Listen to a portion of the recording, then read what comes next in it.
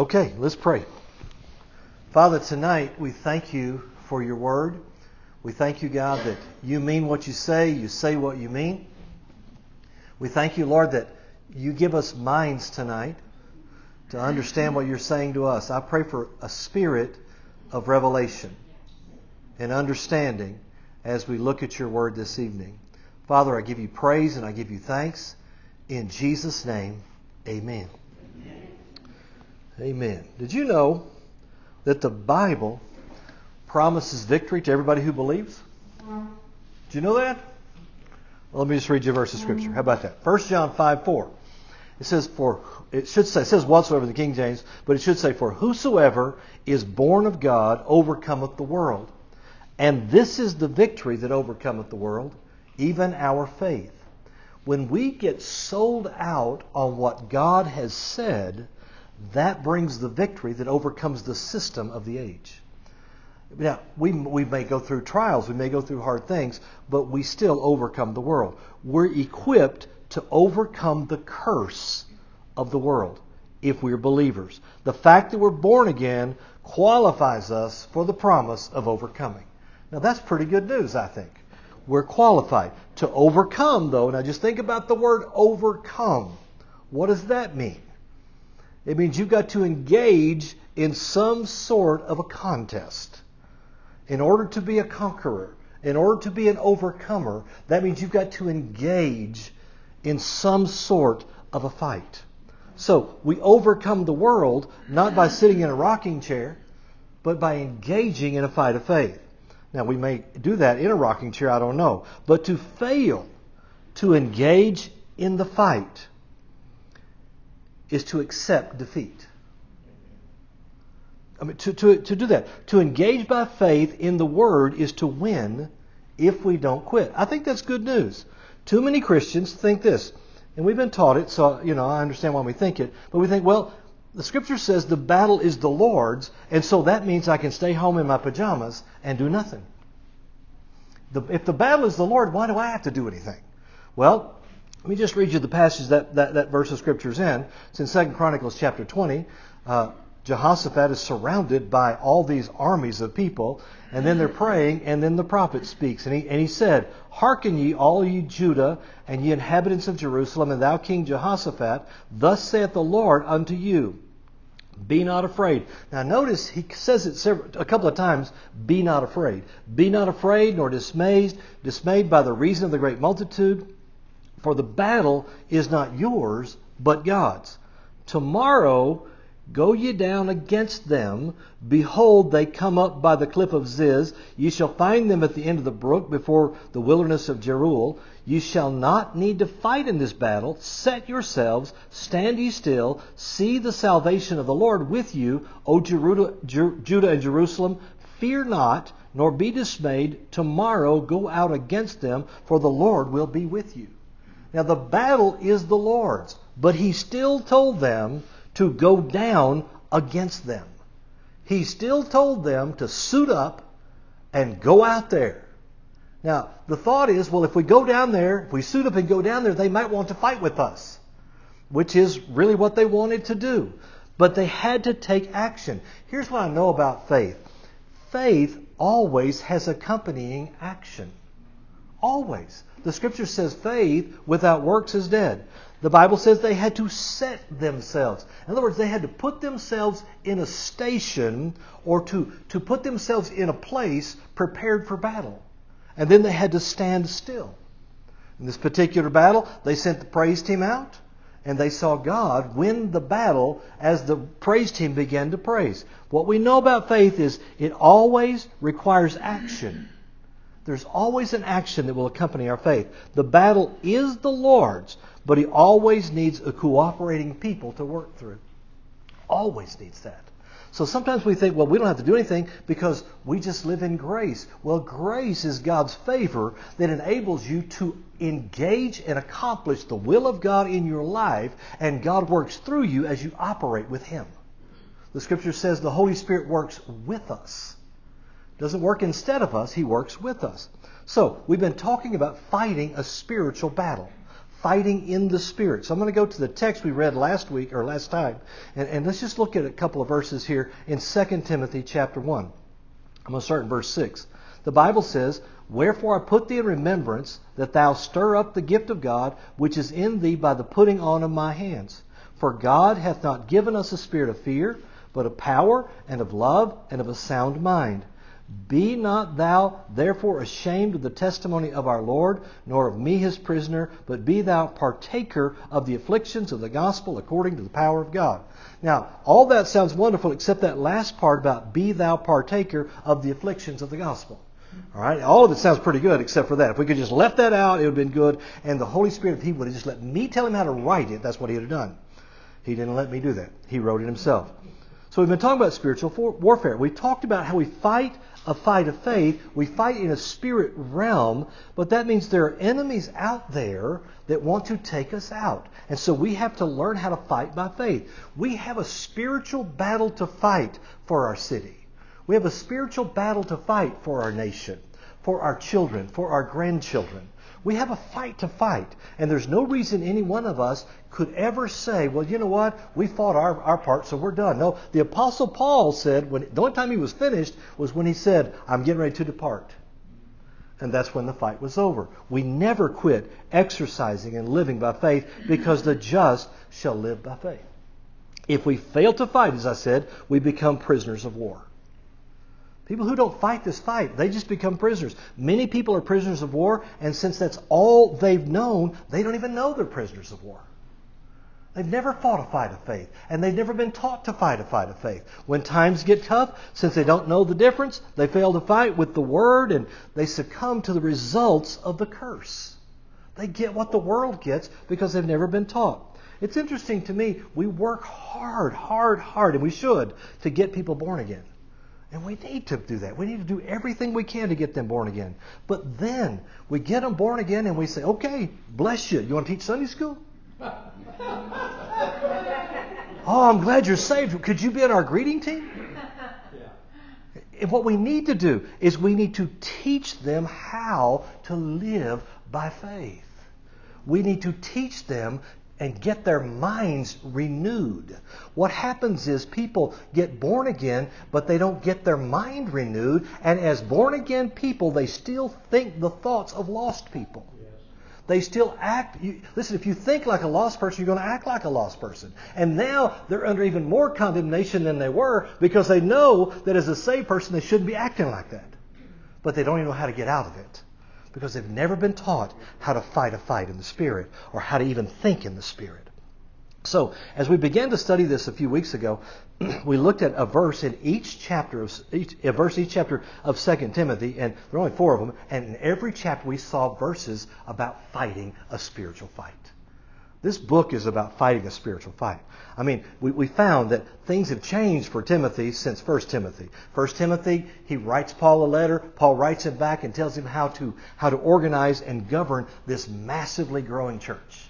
Okay, the church at Ephesus was the biggest church in the world, and so Paul writes him back and tells him how to put in elders and do all those things. In 2 Timothy, Paul's writing him a whole different letter back, because he's got different problems. The problems he has in 2 Timothy is that the leaders and the people are leaving and becoming traitors against him because of persecution against the church.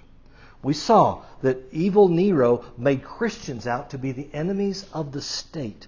I mean, we saw the evolution of this god called Roma, and emperor worship, and belief that the emperor was the embodiment of Roma, and he needed to be worshipped because he was the source of Rome's greatness. We saw last week, if we're going to fight a fight of faith in the Spirit, we've got to obtain God's mercy. We've got to remember the victories. We've got to remember the call we've been called to. And we've got to remember God's goodness that we've experienced in the past. So, whoever we are, we've got to know how to fight in the Spirit. You realize the devil isn't going to be overcome by our emotions. You can get mad all you want to, but unless you fight in the Spirit, you don't win. He's not afraid of your emotions. He's not afraid of you getting angry. We just need to fight in the Spirit.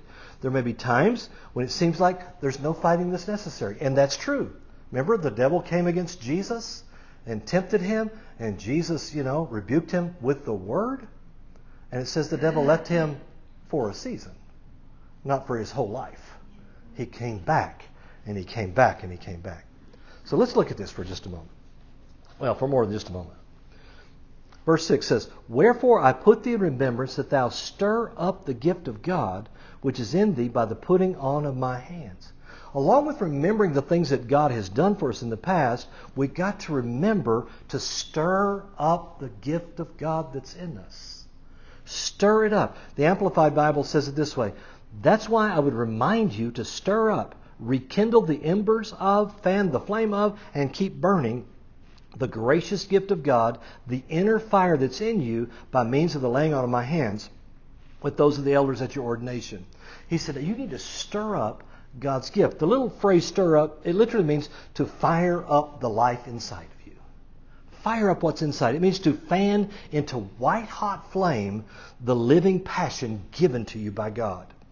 In other words, when times get tough, sometimes we forget to focus on the gift and we focus on the problem. Isn't that right?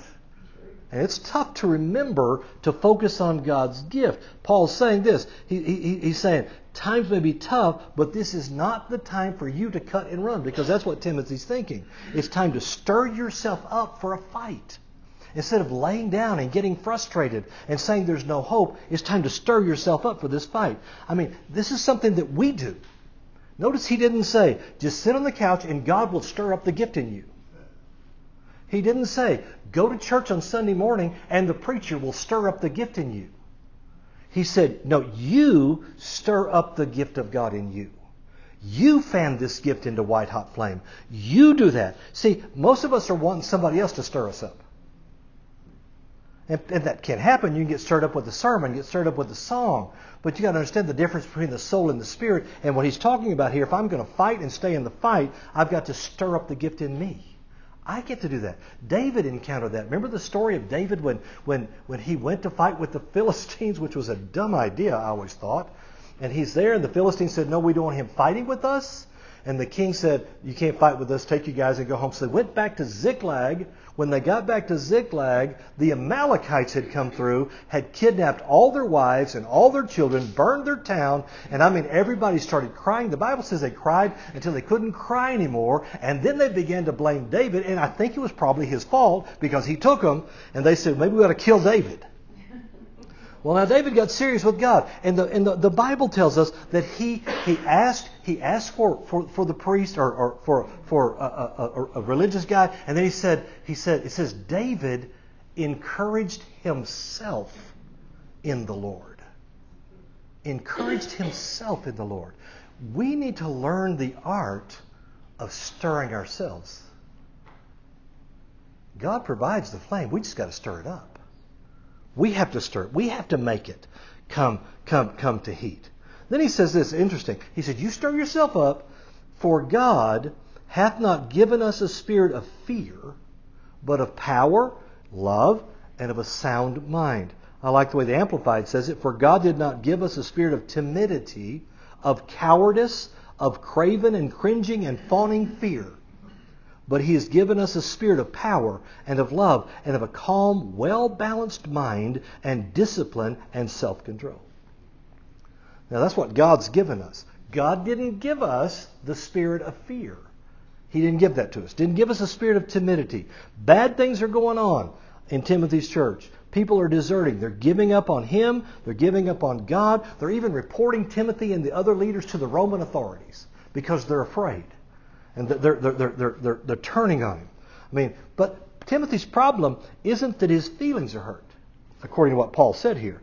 Many of these people that are turning on him are leaders. His problem isn't exactly rejection or the fact that the elders and the deacons had deserted him. They're manifestations of a very deeper, much deeper problem. His problem is fear. Fear. Fear is one of the biggest problems in the church. It's the reason Christians aren't bold and strong. It's fear. The word for fear here is delia, which means timidity. It's a word that conveys the idea of cowardice. Most of the time we see the word fear, we think of the Greek word phobos, which we get phobia from, which means to be alarmed or to be put in fear or frightened. This has to do with a deep-seated, long-term fear operating on the inside, which makes one turn into a coward. Timothy, I mean, he wasn't so much afraid of dying, even though I'm thinking if you're going to die as a martyr, that could bring some kind of fear to you. Not if it's the gift God gives you. He wasn't afraid so much of financial loss. I mean, that wasn't what caused his fear. His fear is this. He's afraid that if he reaches out to make new associates, make new deacons, new pastors, new staff, that they're going to do the same thing to him. And Paul's trying to assure him he's afraid of being rejected. All right? Christians, in studies I've read over the years, Christians have lots of fears. In fact, Christians have many of the same fears the world have. Here's a list of fears that Christians have that I've studied over the years. Divorce is a fear. Cancer is a fear. Christians are afraid of AIDS. They're afraid of suicide, insanity. Christians are afraid of heights. They're afraid of murder, robbers. One of the biggest fears today by Christians is an attack by terrorists. The biggest one is financial failure. Or demons is a fear of Christians. Preachers have a whole different set of fears. If you're a preacher, if you've ever been a pastor, here's how that works. Pastors are afraid of rejection more than anything. I mean, for people to come and say, you've probably heard this. Pastor, they come to you and they say, "You are the greatest preacher I've ever heard." And then 2 weeks later, they're talking bad about you and leaving the church. And so whenever somebody ever has said that to me in my life, I'm like, thanks, but I'm not swallowing it. You know, that flattery is kind of like chewing gum. You can chew on it, but just never swallow it. Preachers are afraid of a lack of finances to do the job that God's called them to do. They have a fear of trusting people. They have a fear of being left behind and even a fear of success. So in all that fear stuff, unless we put the word regularly in our minds and exercise in the word in excess of what other things we hear, the stronghold of fear will get in and we'll be overwhelmed. God has not given us a spirit of cowardice. That's what Paul told Timothy. If you're afraid, he said, that didn't come from God. He's given us a spirit of power. Power is the Greek word dunamis. We know that means miracle power. He's given us a spirit of miracle power, a spirit of love. The word love is agape. The word sound mind is a great word. The Greek word is sophronismos. Sophronismos. That word means discipline or self-control, but it's a compound word. It comes from 2 other Greek words, the word sozo and the word phrein.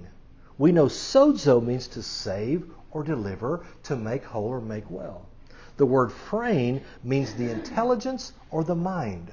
So he's saying God has given us a spirit of a saved mind. A delivered mind. A rescued mind. God has given us a spirit of a rescued mind. Now that is good news to me. My mind, if I trust what God said and I begin to operate in the Word, my mind has been rescued and saved. We're going to talk about that as we go here. When we were born again, we received, it has to be developed as we go, we received a saved mind. I love that. Hebrews 2:15 tells us that Jesus came to deliver us from a bondage of fear. It says it this way. It says that he, talking about Jesus, came to deliver them who through fear of death were all their lifetime subject to bondage. We no longer have to be subject to the bondage of fear. Don't have to be. The choice is ours to make whether we want to live free or not. To not choose is to choose. Because you'll choose what you're listening to. You'll choose what you're hearing. All right? We can either submit to fear or we can stir up the gift that's inside of us. And we can overcome the fear. The gift of God. Man, I love it. It includes our saved mind. It's interesting to me that Sunday morning at church they began talking about, the series is called Mind Games, but you figured out pretty quick it's not a game. That's a good catchy title. That's where the fight is fought. The battle in the spirit begins in the mind. how you think, what you think. I mean, we must learn to make ourselves think promises, think the Word. When the Bible says to set our affection on things above, it literally says exercise the mind on things above. So I'm getting ready to chase a rabbit here because I feel like the Lord told me that last night as I was thinking I was done with this outline, He told me to do something else with it. Last time I read to you out of Matthew chapter 6. So I'm going to go back to Matthew chapter 6 in verse 24. And listen, these are some words that Jesus said.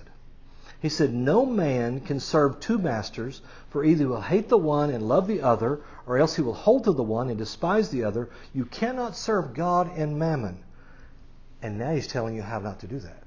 Right after that, He says, "Therefore." The word therefore, you got to see what therefore is there for. It's therefore because He said you can't serve God and mammon. "Therefore I say unto you, take no thought for your life, what you shall eat, or what you shall drink, nor yet for your body, what you shall put on. Is not the life more than meat, and the body more than raiment?" He said you can't serve God and the world. You can't serve God and the system of the world. You can't serve them both. Therefore, don't think like them. He says, take no thought. Literally, if you look at that phrase up in the Greek, it says, take no anxious thought. He says, don't take a worried thought. Don't take it. What does that mean?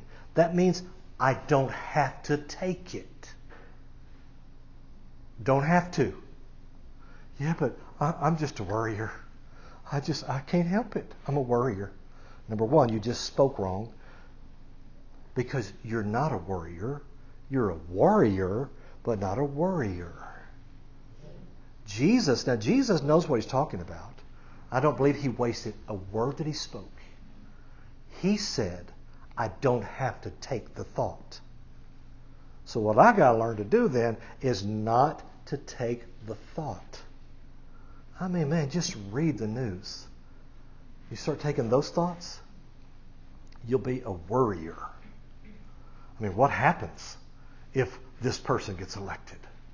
What happens if they do this, if they do that?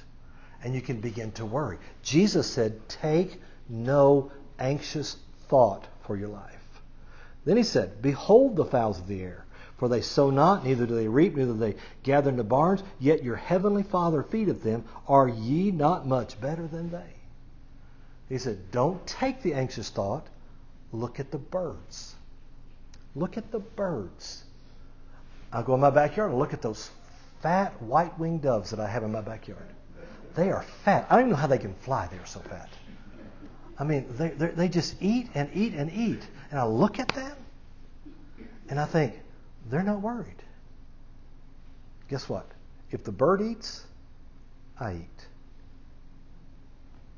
If God will feed a bird, He will feed me. He said, are you not much better than they? I'm sorry for the animal rights activists. God said that people are better than animals. Don't want to hurt anybody's feelings, but that's what Jesus just said. He said, if they eat, you eat. Which of you, by taking thought, which of you, by taking an anxious thought, can add 1 cubit to his stature? Can you, by worrying, get 1 inch taller? I told him on Wednesday night last week, there's an episode of Andy Griffith where Barney, y'all are all familiar with Andy Griffith, I'm sure. Barney was going to have to take this test, and they found out that he was too short and didn't weigh enough. So they started feeding him all kinds of food. You know, Aunt Bee was feeding him all kinds of pies and stuff so he could gain some weight. And then they tied this thing around his neck and around his shoulders, and they hung him on the door in the closet because they were going to make him taller. Well, it didn't work, but still, it says, can you by worrying make yourself 1 inch taller? Will worry make it better? Will that change anything by worrying? Yeah, but if I don't worry, that means I don't love them. That's not true. The best thing you can do instead of worry is have faith. Instead of worrying about it, what if I have faith for it? How do I have, what is that? That means I believe what God said. In order to believe what God said, I got to know what God said. Worrying won't change it. Well, what will we do? What will we do if this happens? No. Worry is not going to do it for you. Let me go on. Which of you, and it says, and why take thought for your raiment? Why worry about what you're going to wear? Consider the lilies of the field, how they grow and toil not, neither do they spin. I mean, they don't even work for it. And yet I say to you that even Solomon in all his glory was not arrayed like one of these. Wherefore, if God so clothe the grass of the field, which today is, tomorrow is cast in the oven, and shall he not much more clothe you? The next phrase is pretty powerful. O ye of little faith. He just gave us a big key here. Believing Him is more important than worrying. Go look at the hillside. Look at the flowers. If they wear nice clothes, I get to wear nice clothes. I like that. He says, don't be thoughtless. Don't be faithless. He says, therefore, take no thought, saying, what shall we eat, or what shall we drink, or wherewithal shall we be clothed? Now, this must be pretty important. In half a chapter, Jesus tells us 4 times, take no anxious thought. 4 times He says, don't worry. 4 times He says, look at something different. Don't focus on the problem. Focus on the answer. Begin to focus on what you believe, not on what you can see with your eyes. He says, take no anxious thought. Look at something else. Well, yeah, but I don't know if I can do that. Yes, you can, because Jesus said you could. That's what I remember the first time I ever went snow skiing. I was coming down the mountain. I was terrible. I was cold. I mean, I think I was 17 years old, and I was cold, and I didn't know how to ski. I'd fall, and I wore the wrong clothes. Water was, I was wet. I was cold, and I fell down this one time, and this little kid skis up to me, sprays me. And looked at me and says, are you okay? And I said, get out of here. Because I fully thought if I catch you at the bottom of this mountain, you're toast. But when he skied away, I thought, you know what? If that little kid can do this, so can I. So I got up with a new determination. I thought, you know what? I can do that. If Jesus says I can do something, I can do it. Because He's not a liar. His word is true. You know, here's what we need to think through some things here. What am I thinking? We know that words are made up of letters, and that's all they are. You look at the letters, and that's all they are. But those letters, when they come together in words that I understand, they convey the thoughts that I think. I think in terms of these words. So just jumbled letters don't mean anything, and hearing something in a language I don't understand doesn't mean anything to me. But when it's in my language and I understand it, it becomes very important. Here's what the Bible says. In 1 Corinthians 2:14, but the natural man receiveth not the things of the Spirit of God, for they are foolishness unto him. Neither can he know them, because they're spiritually discerned. The words of God must be spiritually discerned. If I'm going to learn to think right, I've got to learn how to look at the Word of God and in my spirit discern it. I must be spiritually inclined. There's death in the thoughts of the enemy. There's life in the thoughts of God. But I get to choose what I yield to. Let me just say this. I've said this before, I think, in this group. My mind is my mind. The devil does not have the power to tell me how to think. My mind is my mind. I choose what I think. Your mind is your mind. Nobody can tell you you're going crazy unless you agree with them, then you can have it. Your mind is your mind. My mind is my mind. The world doesn't understand that. They think they have no control over what they think. Well, I can't help what I think. Well, you can't help what flies over your head, but you can control what you take. The thoughts may come, but Jesus said, take no thought. Don't take the anxious thought. Don't take the worrisome thought. I have the ability to not take it. And I tell you, this requires discipline on our parts. This is the fight that we're talking about here. Listen to what the Bible says in 2 Corinthians 10:5. I'm going to start at verse 4. It says, "For the weapons of our warfare are not carnal, but mighty through God to the pulling down of strongholds." There are strongholds. How's a stronghold? Is a castle, a fortified a building of some sort. It's built brick by brick. And this next verse tells us how it's done. Here's how you can pull down that castle.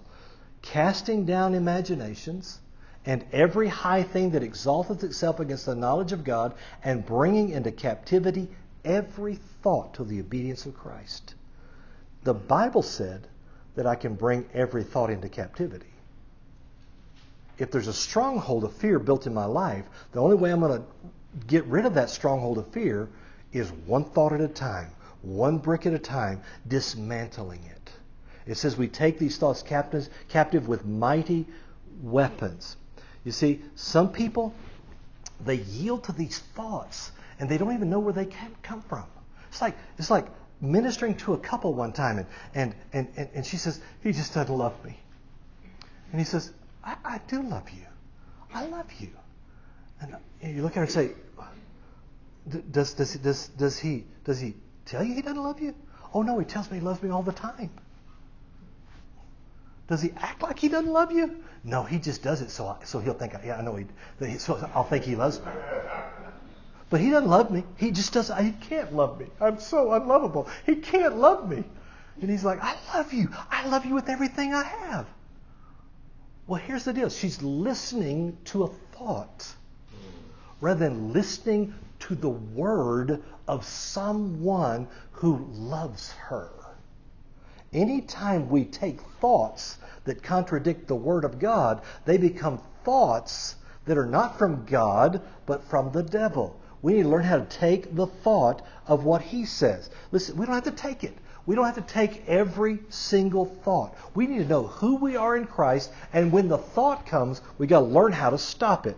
Listen to this. The Bible says this in Mark chapter 5. Jesus is going with Jairus to his house because his daughter's dying. It says, and the woman with the issue of blood stops him, and she gets healed, and all that stuff. And it says, Jesus said, "Your faith has saved you. Go in peace." And it says, "While he yet spake, there came from the ruler of the synagogue's house certain which said, Thy daughter is dead, and why troublest thou the master any further?" They're saying, you're wasting your time bothering the preacher. Don't bother him anymore. As soon as Jesus heard that, what was spoken, he said to the ruler of the synagogue, "Be not afraid, only believe." He looks at the guy. They come and say, "Don't waste Jesus' time anymore." Jesus said, "Don't be afraid. Keep believing." Don't be afraid. Keep believing. I mean, that was important. Here's what I know about fear. Here's what I know about worry. It will cancel God's help. And it will open you up to the enemy. If you read that chapter, Jairus didn't say another word. Because Jesus said, don't be afraid. Keep believing. See, Jesus didn't waste any word at all. This was important. The moment he got afraid, the moment he began to worry, he was going to cancel the miracle. I mean, it's like Jesus is like, "No more words. Shut it up right now. Don't say that out loud. Don't take the thought. Don't take it." You see, the miracle was right there. Here's what the Bible tells us. In 2 Corinthians 2:16, it says, "We have the mind of Christ." Now, people have used that pretty flippantly, but what does that even mean? It means we have the mind of the anointed. The anointed. We have the mind of the anointed. Christ means anointed. You know that, right? We have anointed minds. Jesus said, "Peace I leave with you." I love this next phrase now. "My peace I give unto you." What kind of peace is that? It's the very peace that Jesus had as he walked this earth. He said, that's what I'm giving to you. My peace. That's why he could stand in the boat and say to the wind and the waves, hush, be still. Look at those disciples and says, where's your faith? No fear. Perfect peace. He said, my peace is what I give to you. Not as the world gives, give I unto you. Let not your heart be troubled, neither let it be afraid. Again, he gives me the choice. You don't let it fear. You don't let it be troubled. See, peace cancels the fear. I mean, we have his peace. So I can't let my heart get troubled. Think about these. Oh, man, I love this, what I'm going to tell you right now. Here's what I buy. Isaiah 26 verse 3. The Lord said, thou wilt keep him in perfect peace, whose mind is stayed upon thee, because he trusteth in thee. We must stay our minds on him because we trust him more than the enemy's ability to harm us. It's hard to keep my mind on him. I know it is. But you've got to take your eyes off the wind and the waves. You've got to look at the one who gave you the promise. Jesus isn't going to take you on the lake to kill you. He's going to take you on the lake to get you to the other side. You've got to keep your eyes on the promise. It's interesting, this phrase, thou wilt keep him in perfect peace. The words perfect peace in the Hebrew language, it literally says shalom, shalom. Shalom, shalom. Shalom, of course, is the Hebrew greeting, which means, are you okay? Is anything missing? Is anything broken? Are you complete? And then when they left, they would say shalom. Go and don't let anything be missing. Don't let anything be broken in your life. Let everything be complete. The Lord says, I will keep him in complete completeness. I will keep him in absolute nothing missing, nothing broken in his life, whose mind is stayed on thee because he trusteth in thee. If I trust him more than the storm, if I trust him more than the worry, then he will keep me in absolute perfect peace. And then he gives us in Isaiah 57 the secret to it all. Isaiah 57:19, he said, I create the fruit of the lips. Shalom, shalom. To him that is far off, to him that is near, saith the Lord, and I will heal him. He said, I'm going to keep you. I'm going to give you exactly what you say when what you say is shalom, shalom. Complete completeness. Looking at the storm and saying, peace, be still. I love Paul. He said, I know whom I believed, that he is able to keep that which I've committed unto him against that day. I don't have to be afraid. I don't have to fear.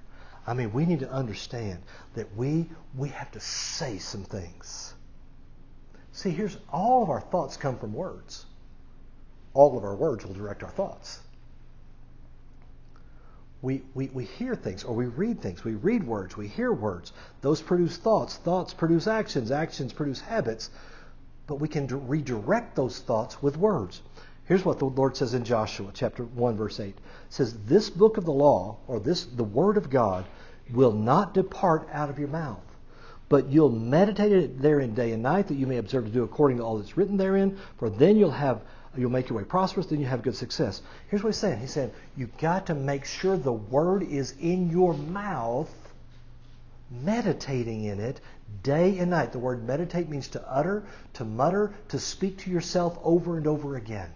Meditation is speaking God's word again and again. He said the first key here is having the word in your mouth and speaking it all the time, and then you'll be able to do what it says. Notice the word has to be in our mouth. We meditate by speaking. We overcome thoughts by speaking. We stay our minds by speaking. We bring every thought captive by speaking. And this is something that a lot of people don't know. We don't want to say something we don't feel. We overcome it by speaking. Speaking not the circumstance, the Word of God. I can't just say quit thinking that. You've got to replace the thought with something else. So I've got to learn how to speak something. I've learned how to say something. I think I've done this before in this room, but some of you haven't been here when I've done it. Here's what I want you to do. I want you to count to 25. And just when I say go, I want you to count to 25. To yourself, just in your mind, I want you to count to 25. Okay? Now, while you're counting to 25, I'm going to say to you, I'm going to say something out loud. It's going to be a confession. And I want you to say that confession out loud while you keep counting to 25 in your mind. Okay? You ready? Okay? Ready, set, go. Now say, I'm more than a conqueror through Christ. Say it out loud. Wait. What happened to your counting? It stopped because the mind cannot keep thinking a thought when you're talking. When you're laying in your bed at night and you're worried about it, get up and go talk. Not the problem, the Bible. What did God say about it? What did He say? I was having an anxious thought the other night, and so I got up and I went into the bathroom, in the closet back there, and I said out loud, I am highly favored. I have God's favor in my life. This anxious thought cannot take root in my heart because I'm favored. Now I could sleep. I had to change the thought. Sometimes you got to do that 100 times a day. But the only way to overcome a thought is with a word. You've got to say it out loud. What time is it? Oh, good. Okay, I'm almost there. Isaiah 55, verse 7 says, let the wicked forsake his way, and the unrighteous man his thoughts. The Lord said that I can forsake my thoughts. I can forsake wicked thoughts. Let him return to the Lord. He'll have mercy on him for our God and to our God, for He will abundantly pardon. Now listen, then God says, for my thoughts are not your thoughts, neither are your ways my ways, saith the Lord. Let's put it in context here. He's saying, if you're thinking wicked thoughts, those aren't my thoughts. You can forsake those thoughts. You can forsake them. He says, for as the heavens are higher than the earth, so are my ways higher than your ways, my thoughts than your thoughts. For as the rain cometh down, and the snow from heaven, and returneth not thither, but watereth the earth, and maketh it bring forth in bud, that it may give seed to the sower and bread to the eater, so shall my word be that goeth out of my mouth. These are His thoughts. If we connect all that, that's His thought. It shall not return to me void, but it shall accomplish that which I please, and it shall prosper in the thing whereunto I sent it. It's His thought in my mouth. When I speak it out loud, that's the word that's going to produce. That's what He wants to happen. That's what will produce. Man, as I said, we got to teach people who just got saved that. Yes. So they quit calling themselves stupid. So they quit calling themselves no good. So they quit calling themselves a sinner. So they can begin to speak what God said. So it'll produce in their lives. I need to do that. They need to do that. The Scripture says, casting all of your care upon Him, for He careth for you. The first time it says the word casting, it means anxiety or worry. Casting your worry on Him. The word casting is only used one other time in the New Testament. And it's when they cast their garments on Jesus' donkey. Because the donkey was built to carry the garments. Its shoulders were broad enough. It was made to be a beast of burden. The Scripture says that I'm to cast my worry. Throw it on Jesus. He's the only one who can carry it. Only He can carry it. It says, for He careth for you. That means to have interest in me. Because He's interested in it. Cast it on Him. How? With my words. Calling on Him. Calling on His promise. I mean, this to me is the key to the fight right here. The Scripture says this, be careful for nothing. Philippians 4 verse 6. Literally it says, be anxious for nothing. So what can I be anxious about? Nothing. Nothing. Be anxious for nothing. Yeah, but I love them. I'm so worried for them. Nothing. Be anxious for nothing. But in everything by prayer and supplication with thanksgiving, let your requests be made known unto God. That's a powerful statement. Not the worry, the thanks. the prayer, what kind of thanks would you give? Thank you for the problem with that. No, that's not the thanks. Thank you for the answer. Thank you that you know the way. Thank you that you truly are Yehovah Yireh. You know the way. You already know. And the peace of God, which passes all understanding, will keep your hearts and your minds through Christ Jesus. When I learn this, peace comes. Finally, brethren, whatsoever things are true, whatsoever things are honest, whatsoever things are just, whatsoever things are pure, whatsoever things are lovely, whatsoever things of good report, if there be any virtue, if there be any praise, think on these things. He just told us what to do. Those things which you both learned and received and heard and seen in me, do, and the peace and the God of peace will be with you. What we need to learn how to do is employ a bouncer for our minds. When that thought knocks on my door, I need to open the peephole and say, is there any truth in you? Is that thought true? No. Close the door. Don't let it in there. Say what's true. Say what's true. I mean, if it's honest, if it's a lying thought, nobody loves me. Everybody hates me. You don't even know everybody. You don't know if everybody hates you. That's not honest. That's not an honest thought. Shut the door on it. I mean, if it's pure, if it's lovely. I mean, there's so many thoughts that come that are not lovely. And they cause anxiety in us. We need to learn how to not fret. The only way we do that is with words. I tell you, the enemy of fear, and worry is fear, that is a terrible thing because it brings torment. And when you're thinking thoughts, you can be concerned about things and you need to be aware of things and concerned with them. But the moment torment comes, the moment anxiety comes, you've got to say something to it. Don't take it. You can't take every thought. Amen? Let's pray. Father, tonight I thank you that your word is absolutely true. Jesus, you said I don't have to take the thought. Lord, your word says for me to be anxious about nothing. Lord, I choose tonight to not take the thought. In Jesus' name, amen.